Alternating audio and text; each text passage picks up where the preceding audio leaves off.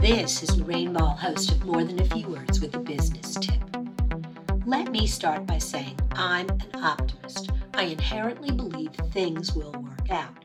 However, when it comes to my business, I know things can go wrong.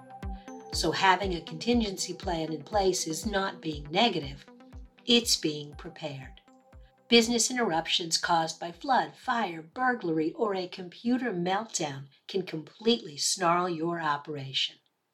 What would happen to your business if your computer did not turn on tomorrow? Would you still have a business? If you don't like the answer to that question, your contingency plan must include a backup system you can switch to in case of an emergency. But beyond your computer, your plan should consider the big picture.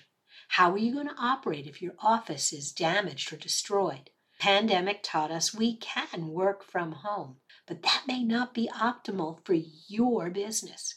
Your contingency plan should include an inventory of your equipment and enough insurance to cover the replacement value.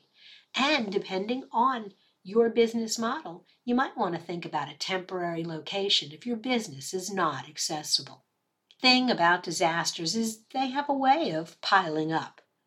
So you need to decide how big a cash reserve or credit line you will need in case things go sideways for a limited period of time. And finally, you want to think about customer care. If your business is interrupted and you can't finish a project, do you have people you can turn to who can finish up in the short term to allow you to maintain those relationships as you get your business back up and running?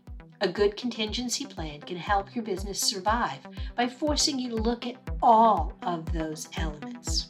If you've enjoyed today's business tip, be sure to look for longer episodes of More Than a Few Words wherever you listen to podcasts.